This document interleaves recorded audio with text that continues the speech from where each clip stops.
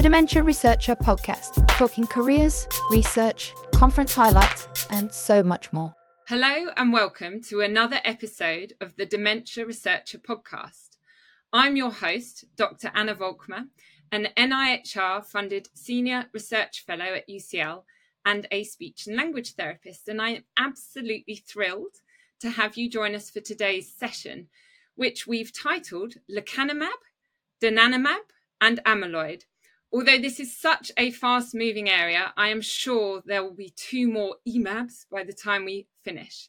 Now, this topic was identified by our very own listeners as something they wanted to hear about. And it isn't just our listeners. Donanemab, Lecanemab, and Amyloid, or Donanemab, Lecanemab, they're such a mouthful, and Amyloid have made it to the mainstream media. And the current trials are a popular topic of discussion amongst patients and family members whom I work with in my clinical role.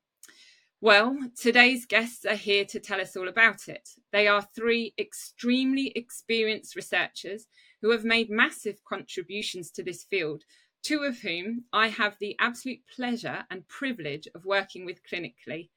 They are going to explain the facts and dispel some of the myths. So by the end of today's podcast, we will have a much clearer understanding of the amazing work going on in this area of research and the future challenges in this field.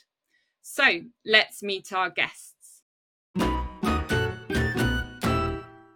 Now it's my pleasure to introduce Dr. Kath Mummery, Professor Sir John Hardy, and Professor Nick Fox. Hello, everybody. Hi, Anna. Hi. Hi, Anna.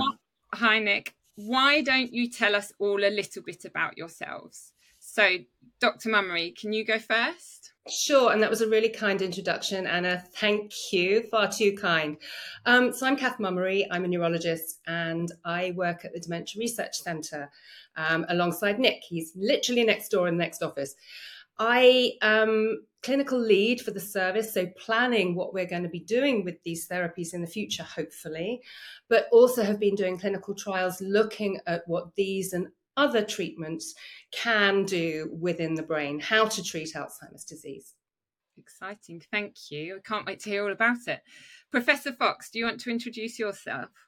Yes, thanks, Anna. So, as Kath said, I work at the Dementia Research Centre, which is here at Queen Square in London, and we're a clinical centre and a research centre. And the clinical service and the research are really intertwined, and that's always been our ethos and our purpose. And my research has been focused on biomarkers and imaging, but also about how we can bring forward the search for effective therapies and then deliver them.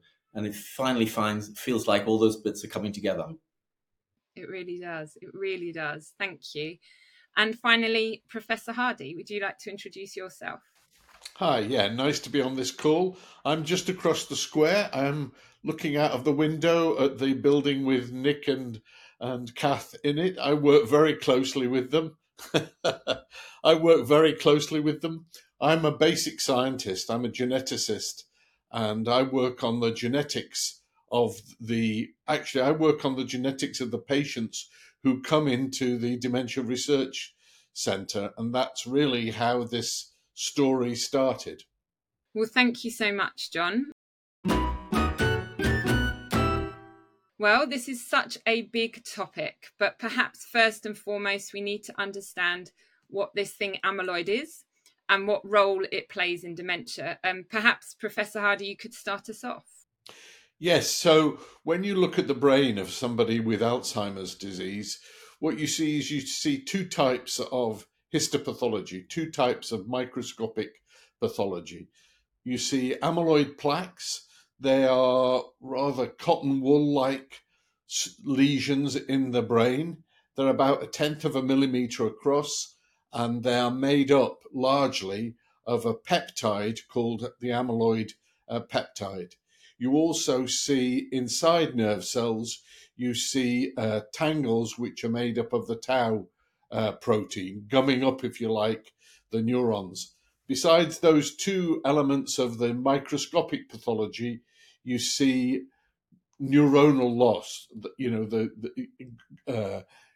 The ventricles are enlarged, The hippocampus in particular is shrunken, but the shrinkage all over the brain. So you see, that's the pathology.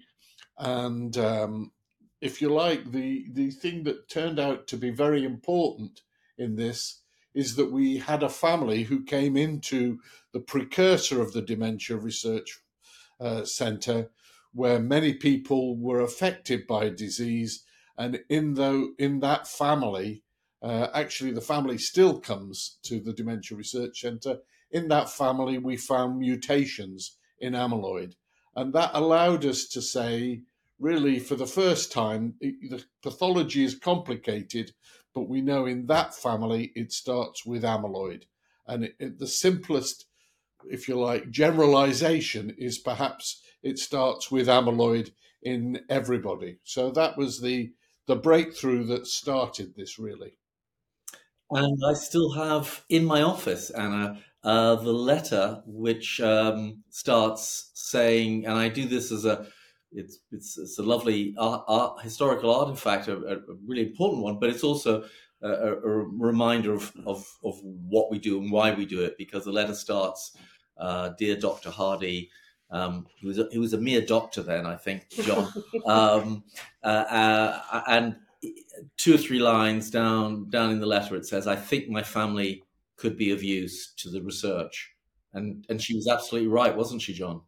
Absolutely, really, and a remarkable woman. Yeah. Why is that in your office, Professor Fox, and not in?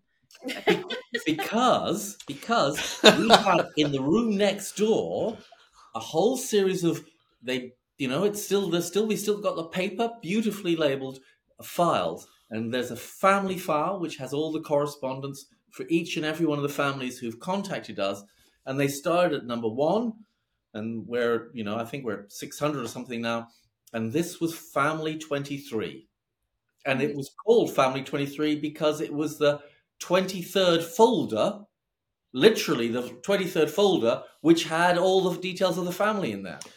Gosh, we have all the high tech here. Actually, it's even the tech is even lower than that, because they were piled on my desk, and in fact, this family were the first to write to me. But I'm so inefficient that by the time I replied, there were 22 other folders on top of it. So actually, it should have been family 1, because the family wrote to us absolutely immediately. They got the advert. That's amazing. But they weren't family 1 in terms of the world of discovering amyloid. So tell me, can maybe Professor Hardy, you could also fill in our listeners, how exactly was amyloid discovered in the very first place? Well, actually, amyloid, the protein, was first characterized by protein chemists. Somebody called George Glenner, who did it in 1984. He got the sequence of amyloid. Colin Masters in Australia got the sequence very soon afterwards. So we knew the sequence. The gene was cloned in 1987, so the gene was there and known to be on chromosome 21 in 1987. We did genetic linkage analysis. What you're doing in genetic linkage analysis is you're getting DNA samples from all the members of a family, and you're saying, which bit of the DNA do all the affected members share in common? And we found that the bit of the DNA that they all shared in common included the amyloid gene. So we sequenced the amyloid gene, and that's when we found mutations. So that is a short history of that work. Just to continue the importance of that particular family. So that first lady was the first person to go into a trial of a treatment against amyloid in people with genetic Alzheimer's disease. And she did that here. And her son is now involved in a prevention treatment trial to try and prevent the onset of disease in the first place. So they're an incredibly important family. They've done so much to help us. And along the way, Carol, this is in the public domain, helped us set up some of our first support groups with the which again I think speaks to the importance of both of the families, but also that research can't go ahead in isolation, and that research should be much more holistic. It should be around supporting families and very much a sort of co-creating of that research. Yeah, I'm glad you said that. That makes total sense. But it also illustrates how young this area of science is in actual fact. I think people presume this science has been around for a lot longer, and even maybe presume that we've been exploring treatments for a lot longer. So we know there are these new treatments. I mentioned that in the introduction. Professor Fox, could you tell us what the treatments actually do and how they work to address the amyloid issue? Well, the treatments you've just described, which you referred to as the MABs, which mean monoclonal antibody. So what that is that's an antibody, much as we're aware of from immunizations against COVID and other things. We generate antibodies in response to that. And actually, this story started with an idea that, as John had said, recognized that amyloid was a real culprit, but initially wasn't quite sure whether it was a driver or a consequence. But the genetic element says, it must be driving the disease, at least in the families. But we weren't quite sure in the rest of the population then, or the Alzheimer's population then. And so there was the strategy of immunizing people against amyloid. This protein that John talks about builds up in the brain. The brain has great trouble disposing of it. And it just simplistically clogs things up and causes toxicity to the neurons directly or indirectly. And then you get that destruction that John was talking about. And so it started with, can we immunize people? And that was a remarkable experiment. And it showed that in mice, a model of the human disease, it cleared amyloid. And the same thing went into humans, and they got a tremendous inflammatory response. So it was getting into the brain, it was doing what it was meant to do, but doing it in an uncontrolled way. And that set the field back. The trial had to be stopped. It was dramatic. It was very worrying for the field. And then everything went quiet for a while, and then it was restarted with using antibodies. So you can control how much immune response, if you like, you get, because you're doing that artificially. You're not doing an uncontrolled, immunized, see how much response people generate.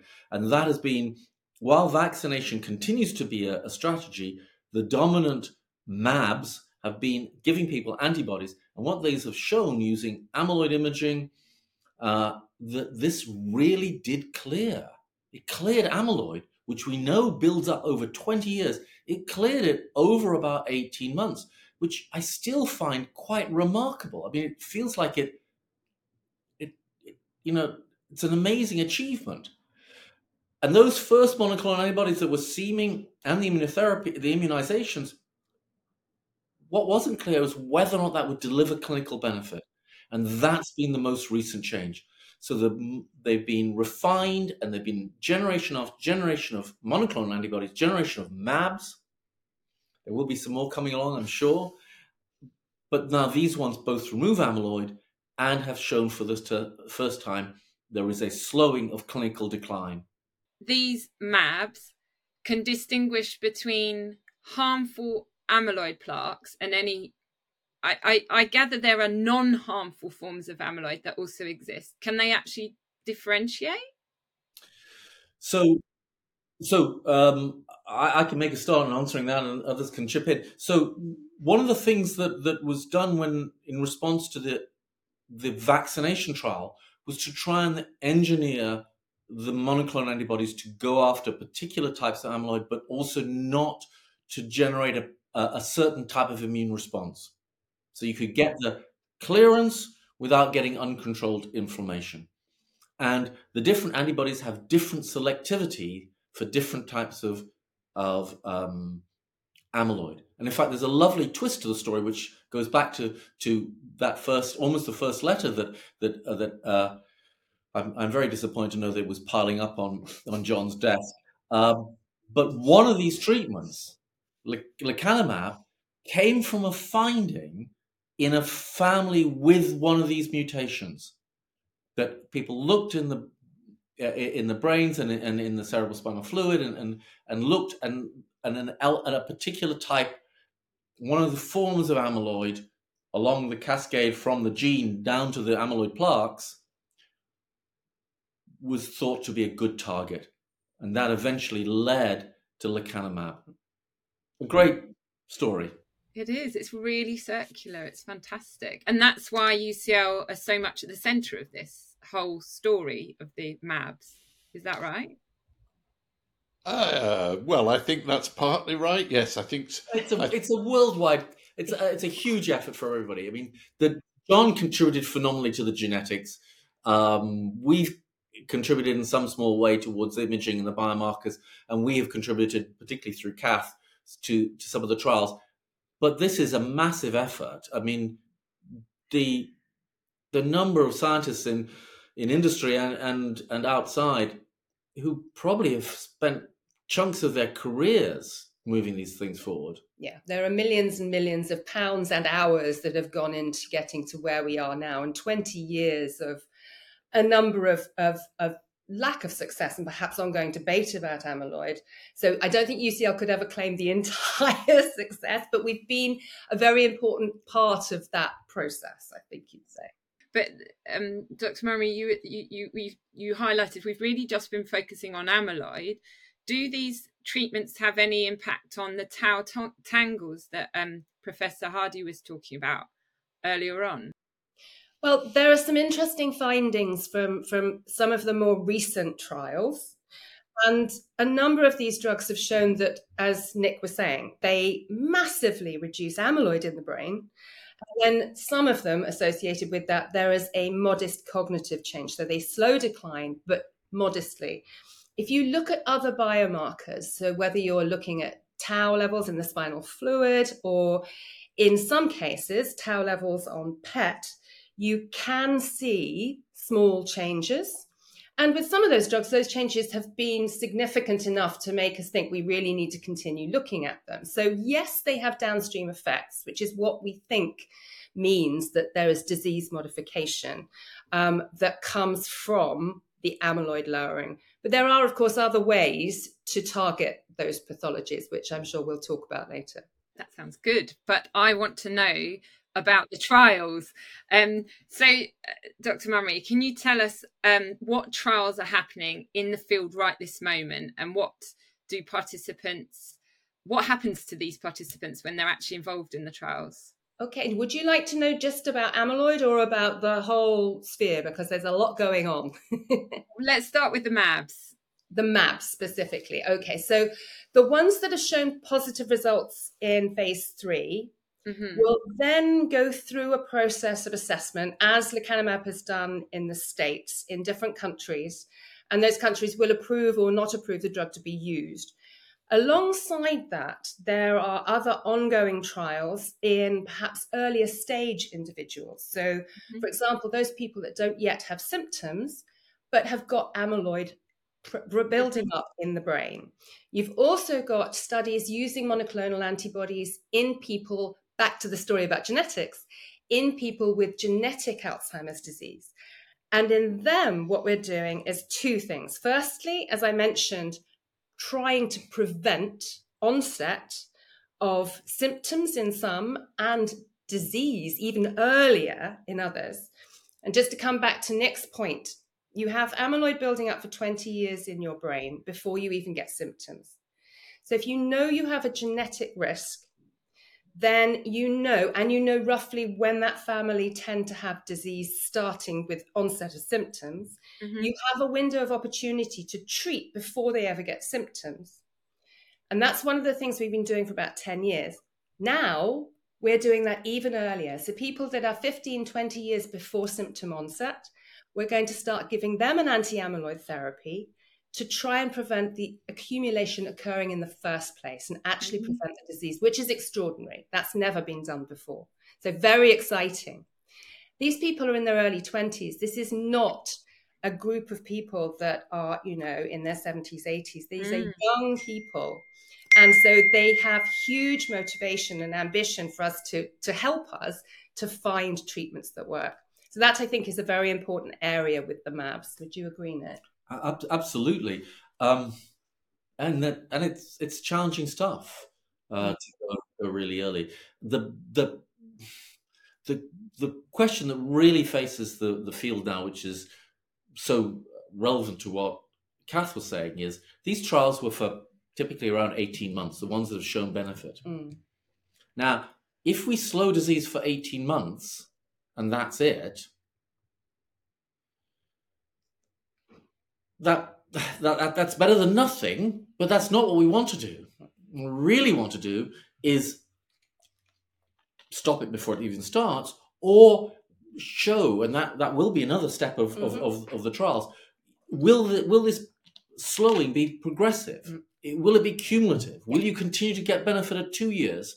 If you continue to treat, would you actually get more slowing, or is it just a temporary phenomenon and then the disease carries on the way it has done inexorably? And to put that in context, it is remarkable to think that this is a disease described 120 years ago, but obviously been around for longer than that has always inexorably gone down through these families and affected people at all ages with nothing that can slow it. So what the benefit from these particular MABs will be earlier in disease or later in disease or longer duration, we don't know, but those are really important questions. One of the things that we have to do, Anna, as we start to give these treatments is follow people that are on treatment, because as Nick said, these trials are limited in time. We have some people that have been on extension on these monoclonal antibodies for up to 10 years. So there is some information starting to come out about what it might look like for somebody to be on them for a long time. But to get the real answer about what a treatment does in the real world, we have to have registries of those people that start treatment and follow them and see how they get on, not over 18 months, but over, 3 years, 4 years, 5 years, and work out, as Nick said, does this continue to build in benefit or not? I think you said earlier you're trialing these with people who also already have symptoms as well, right? That's right. So have you been, and you mentioned cognitive, the downstream effects. So have you, I guess I'm quite interested as well in what have been the cognitive impacts. Yeah. What do we see in those clients? So in the studies that we've had so far, there's been a convergence over several trials now in terms of the levels of amyloid removal, but also the levels of cognitive benefit we see in that period of time. And so if you take the 18 months and you look at the trials that have shown benefit so far, it's around 25 to 30% cognitive slowing. So as Nick said, it's not stopping it. You continue to decline on average, but at around 25 to 30% slower. And what that means in the real world, if you're a patient, is if you're over 18 months, you're on the treatment, you've got maybe around 5 months extra at a higher level than if you're not on the treatment. Yeah. Does that make sense? Yeah, that does make sense. I guess it sounds, I think Professor Fox kind of emphasized that. It doesn't sound like heaps at the minute, but it's huge. I mean, I'm wondering what the scale of I guess what the most significant findings are so far. What do you think is like, and how is that going to develop, do you think? The fact that we can change the course of the disease at all means that this is a proper turning point, right? That, okay, it's a modest effect, but it's an effect. And we've had nothing for decades. So that will reinvigorate the research world. It provides hope. It increases people's interest and commitment in this sort of research. And it's our foundation. This is the foundation on which we build better MABs, other drugs, different targets, and we can now put those stepping stones in. So I think that's the biggest thing, is that we've shown a change. Yeah, I completely agree. The analogy I like to use is, who would have believed if they'd watched the Wright brothers on that North Carolina beach, that when they got that sort of modified bicycle, that this was going to be the start of the time when we could fly. But what they showed is you could get a heavier than contraption off the ground, and that led other people to do better later. And we had flights from London to Paris, 15 years later. And I think, as Kath is indicating, this is where we are. We know what we need to do, and the drug companies know what they need to do. And the argument about whether this is a good target or not, that argument is over. So that unifies the field. So all of these things are going to make things better, no doubt. Although you do still get jet lag when you fly. So I'm just curious, let's say jet lag's the side effect of the Wright brothers work. What might be the side effects, or are there any other unexpected outcomes that you're That was a contrived link there. That's nice segue. Well, there are, and Nick's the right person to talk about this, because the side effect is called amyloid-related imaging abnormality, and Nick is the imager par excellence.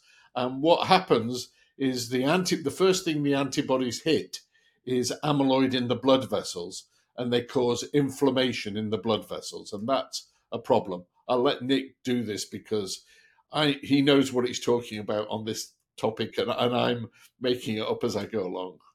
As John said, these antibodies are removing amyloid from the brain and from the blood vessels, and as they do that, it's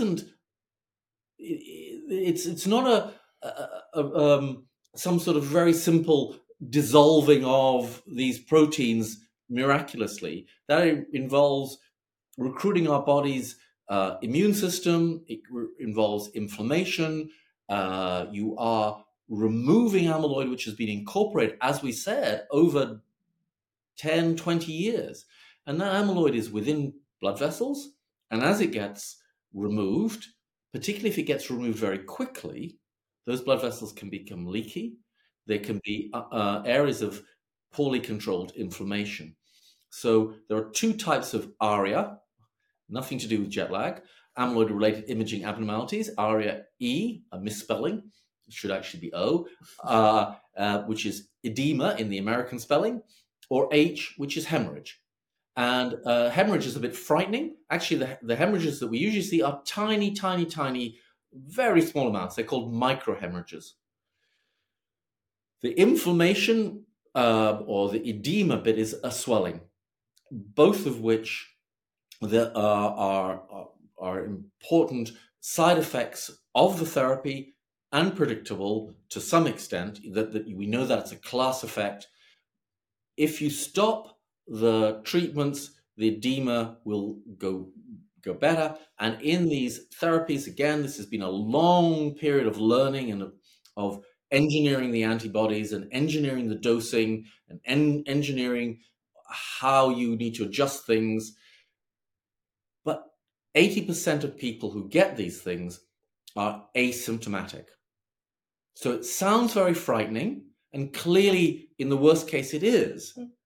But I think it's fair to say that it isn't something that the majority of people experience. It's a minority, and we've learned a lot about how to manage it. Absolutely. I think that's absolutely right. We know, as Nick said, 80% are asymptomatic. You stop the drug, they go away. You restart the drug, they're fine. That's the majority of people that it's happened to me with when I've been doing the trials. That's the vast majority. And only a proportion will get these in the first place. Exactly. So, and that varies by antibody. Exactly. And it's if we're talking about these antibodies, then Lecanemab, the one that's been approved in the States, has a 12% risk of this happening. So while that's a significant risk, and some of them are higher, it's not everybody. The other thing is we can predict that the vast majority will happen in the first 6 months. right? At least 80% happen in the first 6 months. So you know to monitor really carefully with imaging when you're first giving the treatment for the first 6 months, and then it's much less likely.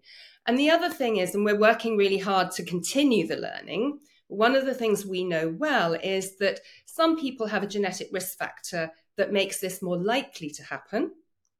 And so we can help discuss risks with people in a more nuanced way if we know the different risk factors that each individual has. So I think we know a lot more than we did about 10 years ago. We need to continue learning, and we need to ensure that when we give these treatments, we have the appropriate monitoring and safety in place to pick them up and deal with them the right way. All those genes again, isn't it, John? It's the genes again, yeah. Yeah. Yeah, we have to. This is a problem we're really working hard to understand better, of course. And if we could understand it better, I'm sure we could find other ways around it. Yeah, that makes total sense. So I confess, I mean, I get frequent questions from patients and people I meet about these with in my research about these trials. And I guess the most common question is they ask me about how they can get involved. So they're even asking speech therapists about how they can get involved. So can you tell us and the listeners who might be eligible and whether or how people get involved with these studies? Yeah, sure. I think maybe I'll start and the others can chime in. So firstly, in terms of how to get involved, because everybody can get involved in some ways in dementia research, and everybody is welcome to get involved. Just to put that out there, trials are a more specific and more demanding thing, which I'll come to in a second. In terms of generally wanting to get involved, then there's Join Dementia Research, which is one way nationally. It's a matching, it's like a dating match. For the UK? For the UK, the whole of the UK. So if you're interested in research in dementia, you join up with Join Dementia Research, and they'll match you up with different studies and potentially trials. That's one way. Then there's another portal where it's NIHR portal where you can go on and it says find my research. And again, that's a relatively new way of working out what's happening. But I think what you're making the point that they're coming to you and asking about trials. I do think it's still difficult for people to access that sort of information. And we're working really hard on trying to make that access much easier. For our site particularly, basically, if anybody wants to know anything about what we do, they just should get in contact. And we're very happy to talk to absolutely anyone. But it needs to be easier. I completely agree with you. And we need to work harder on making it easier for patients. In terms of who can get into trials, typically trials for disease-modifying therapies tend to be done in people that have relatively mild disease. Now, a lot of that is because these treatment trials they require a lot of commitment. You need to understand what's going on. You need to be able to be comfortable with the sorts of investigations and assessments you're having. And that isn't for everybody, but some people find it a really positive experience, and we support them through that. So I think if people have a diagnosis and they're interested, the first thing they should do is ask the question about who to talk to. And we would then go through a process with them of making sure that it was the right thing for them, that they understood what it needed, and also that, they would be eligible or likely to be eligible for the trial. Once you're interested in a trial, and if you have signed up to be involved in that trial and you've gone through all the information and questions, then what happens is there's a process of different tests that you go through that make sure that it would be safe for you, that you have the disease we think you have, and that the treatment would potentially help you. So that's what we do. Well, thank you, Professor Hardy. Professor Fox, did you want to add anything to that? Well, just to say that we've talked about all the huge work that scientists have done, whether it's in design therapies or understanding the disease process. The ultimate is, does it work in people? And none of these studies would be possible without the generosity of people who take part in research. So people saying to a speech therapist, how can I get involved, is exactly what we would like to happen. And we should make it that every clinical contact Absolutely. should be able to say, yes, this is, I work in the center, or this is my local center, this is the local trial, please do get involved. And we've seen the progress that's been made in other disease areas. The percentage of people historically that went into trials for Alzheimer's disease is a tiny, tiny fraction of the total huge burden in the population. In other areas, some of the childhood cancers, they expect 50% of all people with that condition to go into a trial. Yeah. And that transforms things. I was just going to say, I think that's an absolutely fundamental point, that you should have access to research at the point you enter a clinical system. And everybody you meet should be able to tell you what's available. Everyone, whether it's the porter, the speech and language therapist, whoever. So if we can get to that stage, that would be nirvana. Brilliant. It links back to I did a podcast a couple of weeks ago where we talked about just this, about recruitment. So many of our listeners might go and revisit that podcast. But that's the point we made, that that research isn't currently routinely offered in clinical settings. Whereas in other disease groups, it's often something people expect to talk about in all their healthcare encounters. So yeah, that would be an ideal situation. So the other question I get asked, and we haven't really talked about this yet, is when do you all think we can expect these treatments to be in use in the NHS? I don't know who to start with. I think that's the $1 million question. I was on a meeting this morning where this came up, so I might start with that and then then the others can challenge me. How's that? So I was talking to NHS England this morning, and their estimation in terms of the processes that happen in the UK. So obviously this has to go through a regulatory process, and the first part of that is the Medicines Health Regulatory Authority approving the drug for the UK. Once that's happened, if that happens, and I think it's likely that will happen, then it goes through the NICE process. So this is this assessment of not just effectiveness, but also cost effectiveness, or efficiency, sorry. And so that process, according to the individuals I was talking about this morning, is currently started. And they think that that process will finish for Lecanemab in the summer.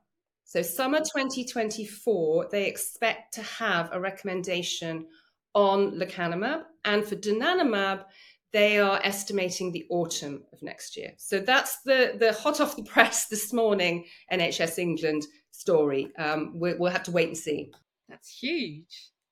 I mean, that is a difficult, I don't want to belittle the challenges there. And we perhaps can talk about the challenges in terms of how actually giving these drugs in a minute. But the challenge from the point of view of getting through the NICE process is that there is no good measure at the moment of the burden that Alzheimer's disease and other dementias have in the UK. We don't measure it in the right way because so many people are doing unpaid care in families.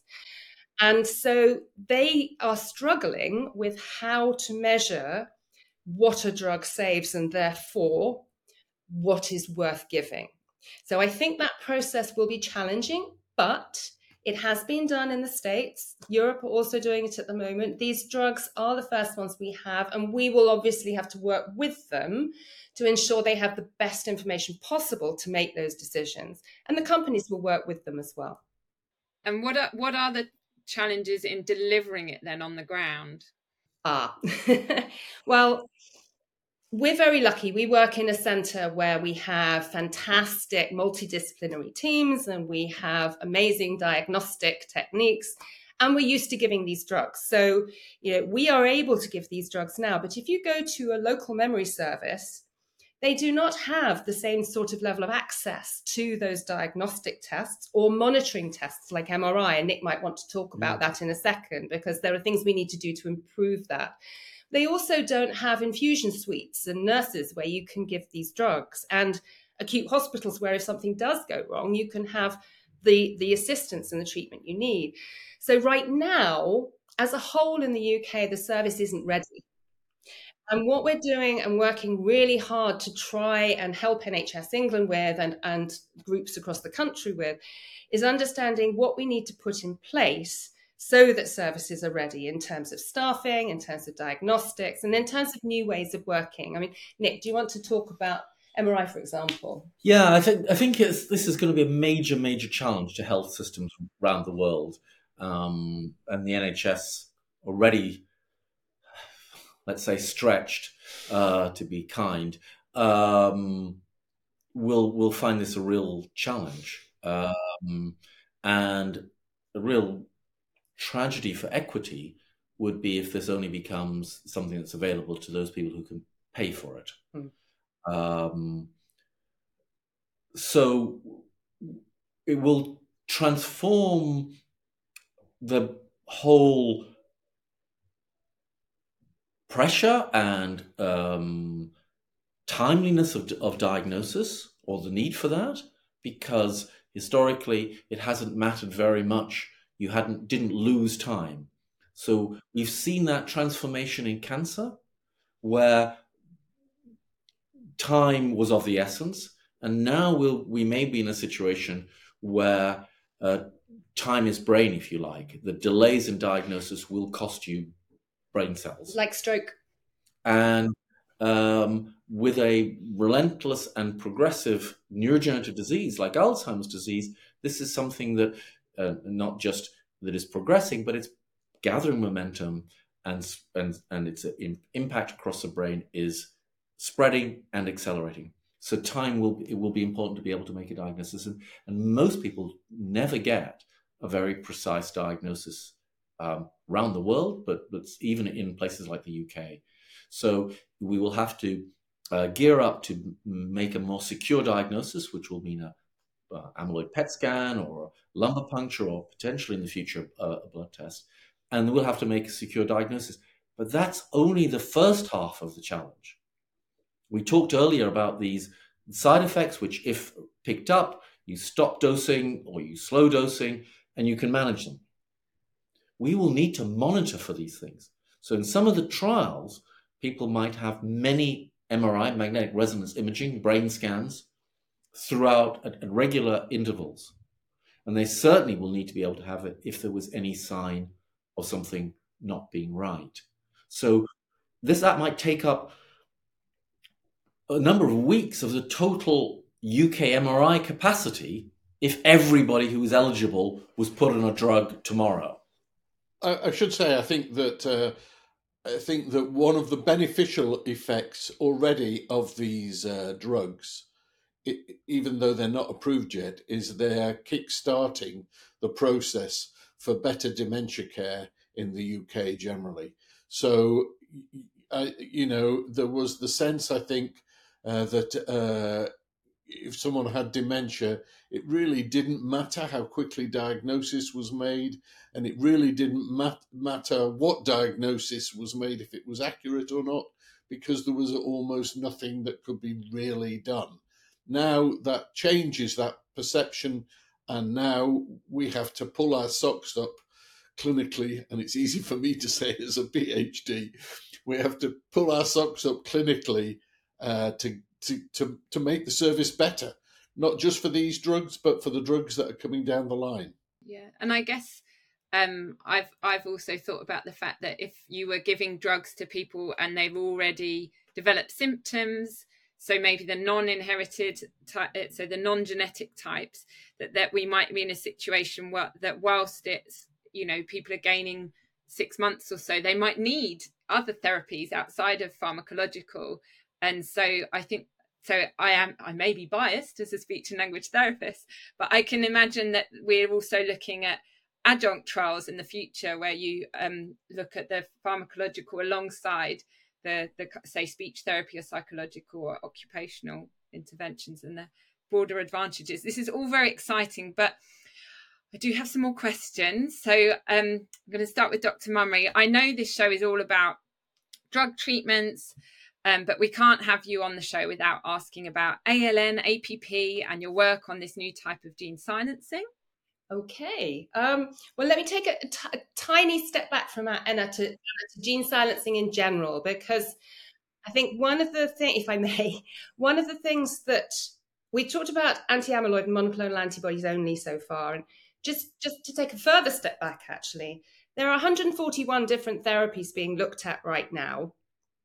141, that's brilliant, but look at cancer, thousands. So we've got a way to go, but it's brilliant, and it's a lot more than it used to be.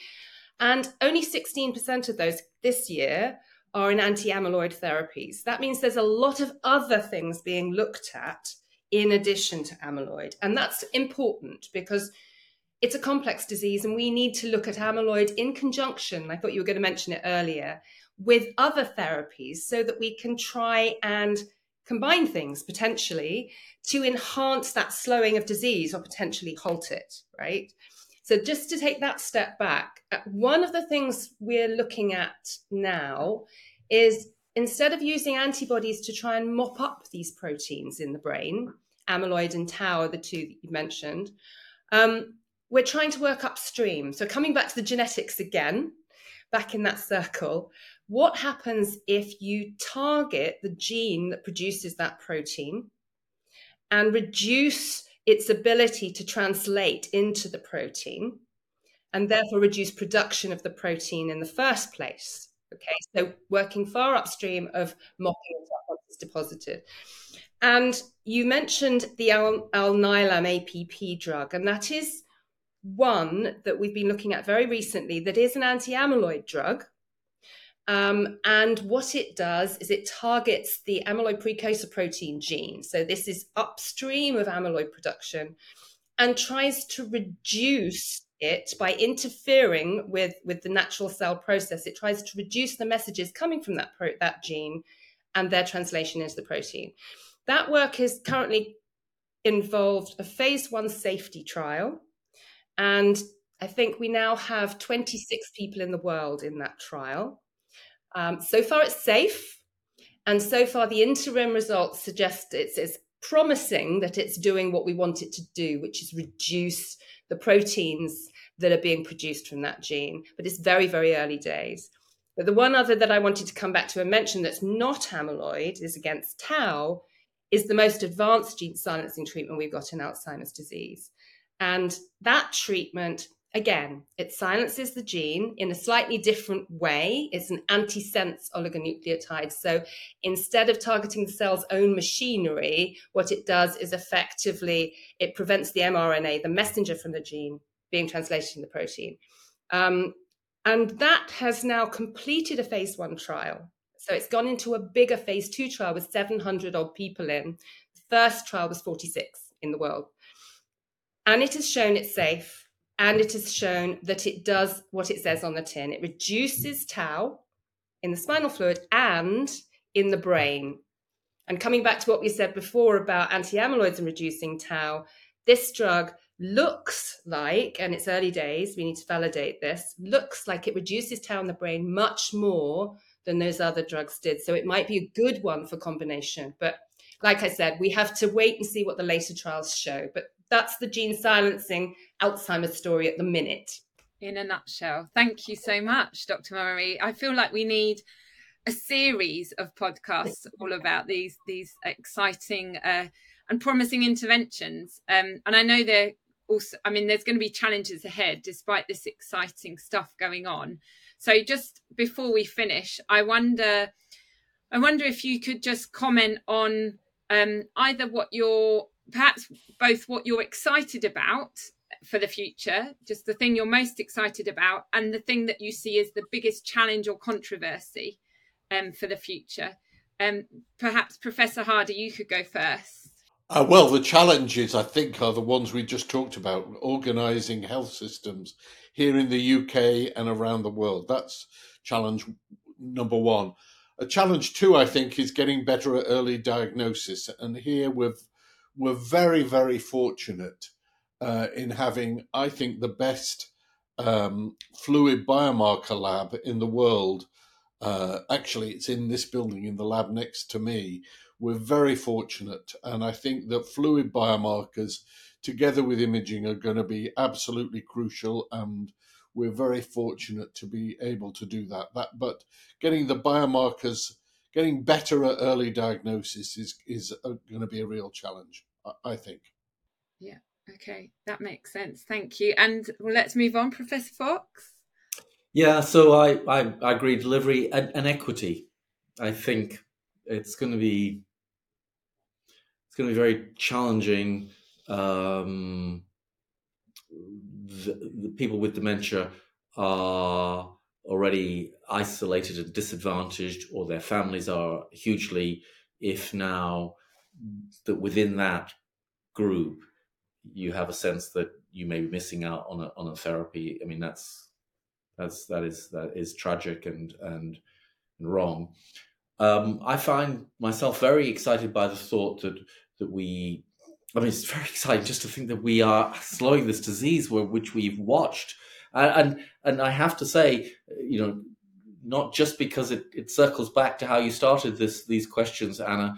I feel a particular excitement about those families who've seen this thing come down its generation after generation, to be able to say, actually, we could stop this gene doing this to you or to your children. Actually, worth saying, Nick, just that when we found the mutation at first, Carol Jennings, who we've discussed, said, I don't think this is going to help my generation, but I do hope it helps my children's generation.